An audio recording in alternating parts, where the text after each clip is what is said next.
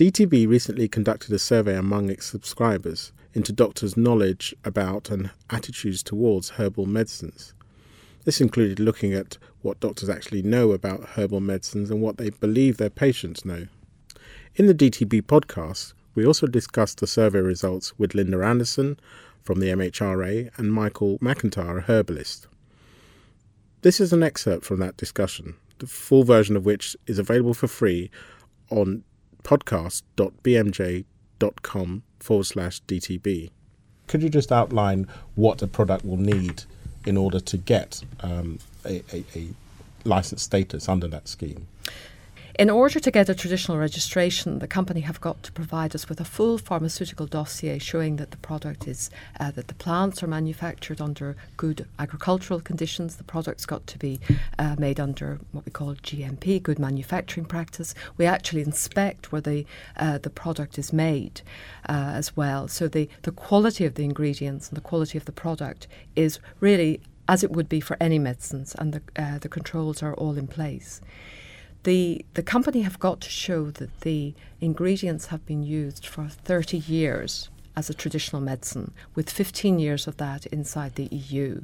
The reason for the EU component is so that we've got some confidence that there will have been some form of pharmacovigilance activity, and any major side effects, possibly drug-herb interactions, probably would have been noted. Not all, but hopefully most of them. The companies don't have to do clinical trials. That's really the derogation that the directive allows. However, they do have to have plausibility in terms of the usage of the plants. We know a lot about many of the herbal medicines that are used throughout Europe.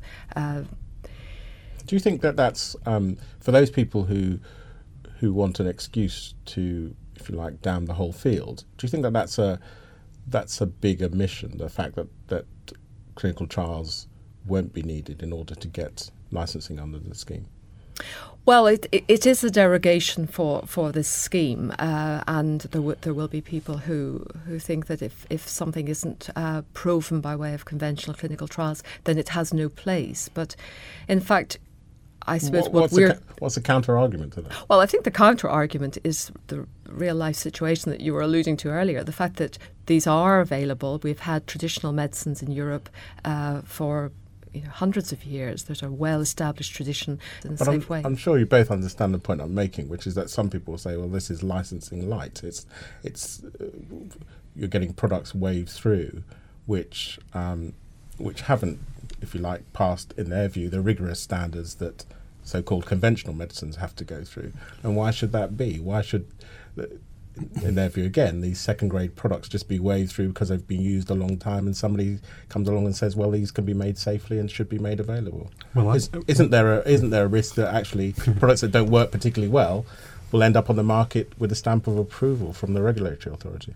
Well, we make it very clear that the products are based on traditional use only. So they're not expecting perhaps it to work in the same way as a conventional medicine. Who's not expecting it to work in that way? Well, the patient may very well expect it to work in that way. Yeah, I think and the doctor may assume that you're saying it should work in the same way as a conventional medicine. We're saying that it's been traditionally used. I mean, for example, things like valerian. In fact, it was part of the doctor's armamentarium before we had benzodiazepines. So there's some evidence that valerian will help people sleep, but maybe it's not as effective as a benzodiazepine.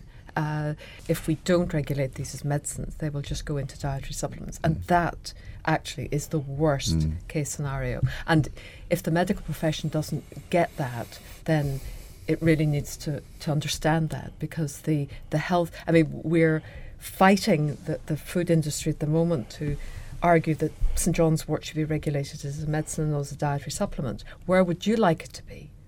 What are the risks if it goes into the dietary supplement side? There was a wonderful case of a guy who actually tried to market St John's wort crisps.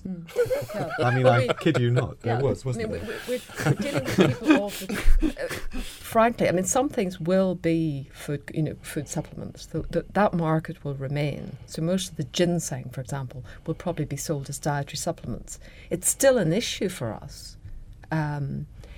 Ideally, we would want it all under medicines, but we couldn't fight and win that battle.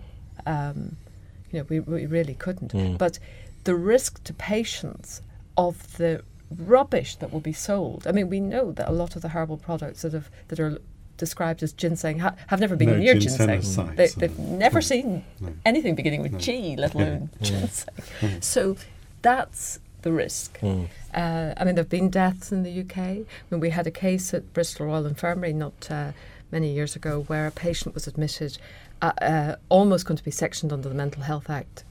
Very weird behaviour. And it was apparently some junior doctor who said, well, this looks like mercury poisoning.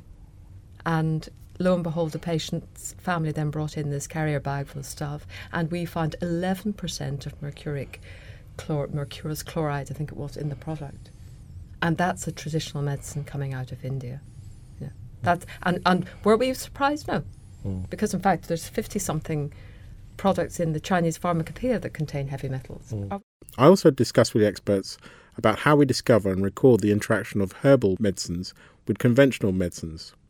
Obviously, we rely very heavily on, with this dearth of information that we have, we rely very heavily on everyone in the chain looking for different side effects, new side effects, even just the frequency of side effects we're interested in, potential for interactions.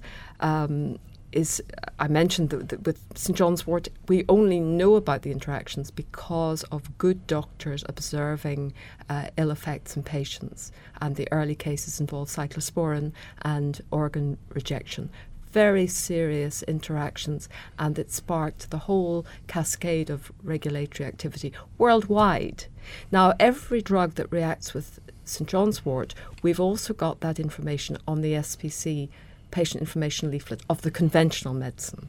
So with oral contraceptives, it will tell you in the patient information leaflet that it could interact with St John's wort. So we've put that specific example in. With warfarin, because of the general problems with warfarin, there's a high-level message that patients using warfarin need to be very careful with all herbal remedies. And that's partly because they have to be careful with all dietary intakes of vegetables and so on anyway. Some patients aren't aware that some dietary supplements are herbal. They could interfere. So those patients need to be well aware that lots of things could interfere with their medication. But I would certainly make a plea to doctors that obviously you've identified with your survey the lack of information that doctors have, the need for information. I think that's something that's very key. And I would hope that, as Michael said, through the professional development efforts, educational efforts, that can be remedied, because it's not about whether you believe in herbal medicines or not. It's a case of what are patients taking. In the wider discussion, we mentioned recent cases where herbalists are said to have caused their patients harm, and how this might have been avoided by registration and regulation of the practice. Michael, you mentioned a couple of times the putative regulation of herbalists. Perhaps you could just sketch in a little more detail how it's planned to work, not least perhaps to allay some of the scepticism that we know is out there about. It'd be interesting to hear your view on how it actually works and whether it will be successful.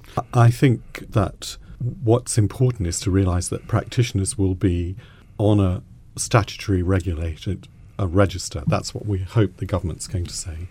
And that the use of their medicines will be entirely dependent on their maintaining that registration. So if anybody behaves badly with a patient or is unprofessional or does something which they shouldn't from a medicine's point of view, they can be struck off, literally struck off, and then they won't be able to work as a herbalist anymore. How do they get on the register then? Well, that they would get on through a training program. We have, my organisation, which is an umbrella organisation, has put together a common core curriculum, which I'm sure if any doctor looked at, he or she would be delighted to see that it contains huge amounts of conventional medicine. We expect people to know and be able to diagnose to the point that they know the red flags when they see them and that they don't treat, and we would absolutely require that. So this is university standard of education. It's delivered in universities in several universities in the UK, and it's over several years. And the exams are tough. That's the first thing. The second thing is that the MHRA and the professional herbalists have worked together to look at a scheme whereby the products that practitioners use, which aren't exactly the same as the over-the-counter products, would be regulated. If they were provided by a third party, they would be under license from the MHRA and they would be subject to quality controls. And the profession itself would have a list, we hope, of herbs that practitioners could use. And if they want to use something off that list, they would have to get very good verification of it before it could be added to the list. So all of this is yet to be worked out in detail, but it does provide a template. The podcasts of the discussion and the full results of the survey are available on the DTB website, dtb.bmj.com.